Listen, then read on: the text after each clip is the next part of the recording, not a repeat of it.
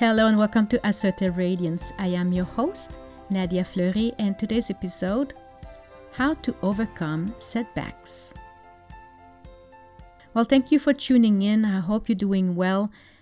I have to admit that I am actually feeling under the weather in the last few weeks, and that is due because I spent a good 6 weeks on overdrive with a lot of creation.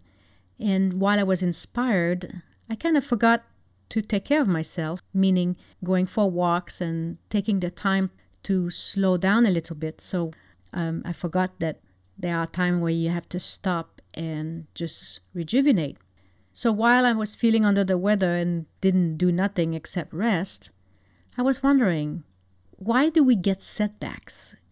I think they are a reminder that we are human, that we cannot bypass the needs of our body. So yes, our body needs nutrition. It also needs exercise, play, relaxation, as well as doing the creative stuff. Mentally speaking, we also need to take the time to enjoy the ride along the way.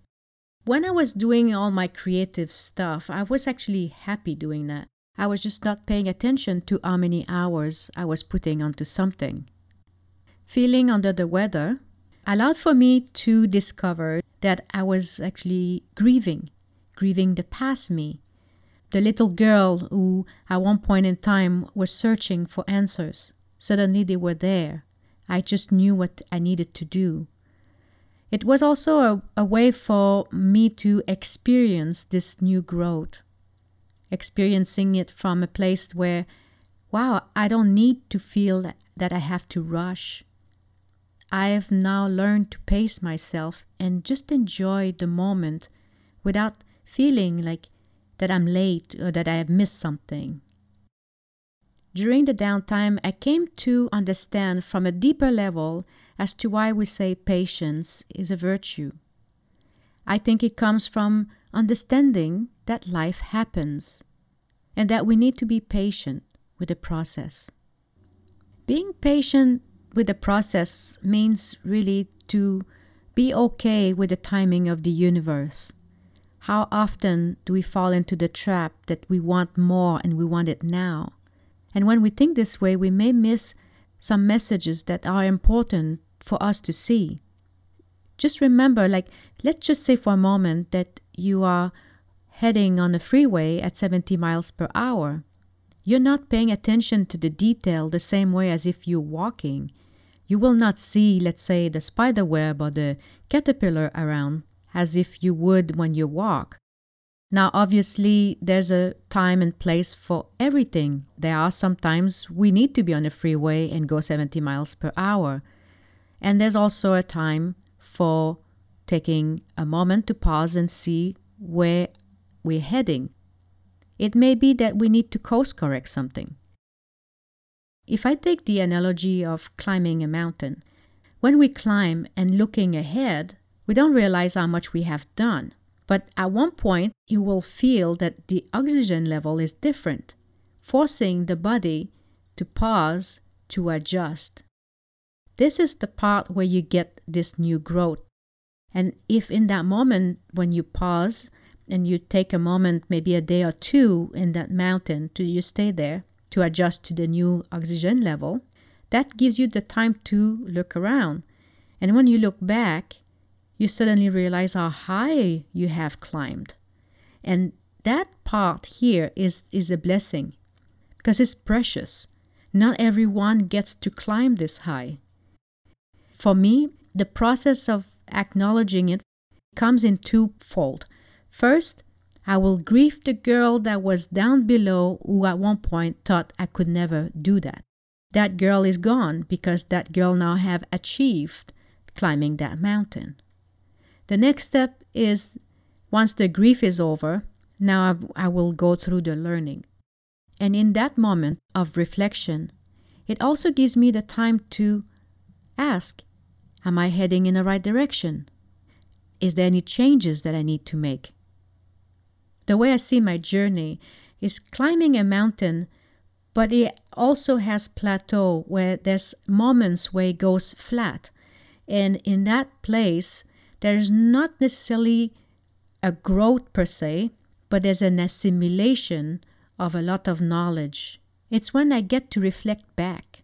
I get to finally connect all the dots together. I guess when I'm moving forward at a fast pace, I don't have the opportunity to see how everything is going to connect. It's when I slow down that I get to now connect everything together. I love this moment in time because although I have no clue as to what's going to happen next, I just know that it will be even greater than what I just closed. The challenge is to stay in that feeling because it doesn't feel good. Nobody enjoys grieving because it brings sadness. It also brings other kind of emotion. But stay in that feeling allows for the experience of all the stuff that has happened to you in the past to come together and go full circle. When you start doing full circle in your life and you start realizing all the stuff that you have achieved, what comes is you become proud of yourself. And being proud of yourself is an energy booster. It's what allows you for the next burst of expansion. Now let's look at the other side. What may happen if we choose to ignore the signs that we need to take a break? It's not always easy to define when this happens. We may get caught into something we want very much, and when our ego is in the way, it changes the reality for what it is. In that distorted reality, we will certainly not want to grieve. Who wants to grieve when there's a price to be won? So it becomes easier then to maybe medicate to numb the pain. And we may do this for quite some times. However, one day, sooner or later, the body will catch up.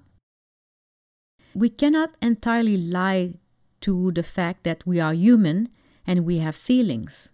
The ego likes to make us perceive that we are strong, powerful, and indestructible. Remember here that it's not just the physical body. Our spiritual and emotional part of our body will also have an impact. So yes, we can numb the physical pain, but we cannot entirely hide or camouflage our heart and soul. Lance Armstrong comes to mind when I'm sharing this here.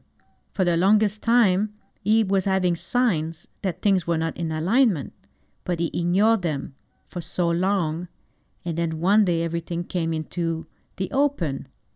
Although it must have been very painful to go through the revelation of the truth, I am sure Lance is in much better place today, as he doesn't have to live with this big lie on his soul. Now, I don't mean to say that we should never ever touch any medicine, even, if you have a headache. What I'm inviting you to do is ask deeper questions as to what is behind the headaches. Maybe there's a deeper message that is worth paying attention to. When we don't do that, then eventually it can lead to burnout. So what I'm sharing here is for you to be able to see setbacks as a blessing in disguise, a means to understand, to celebrate the growth that you've been through. Setbacks is just a reminder that we are human and that we need to pace ourselves through life. Life is not a sprint, it's a journey. Sometimes when we get too busy, we may not realize that we need to course correct. And again, a setback sometimes is a way to realize that we need to maybe do some shift. Maybe we're not with the right partner, or maybe we need to look for someone else to help us moving along further. We never know what the setback is all about unless we take the time to look within and see what's the blessing in disguise.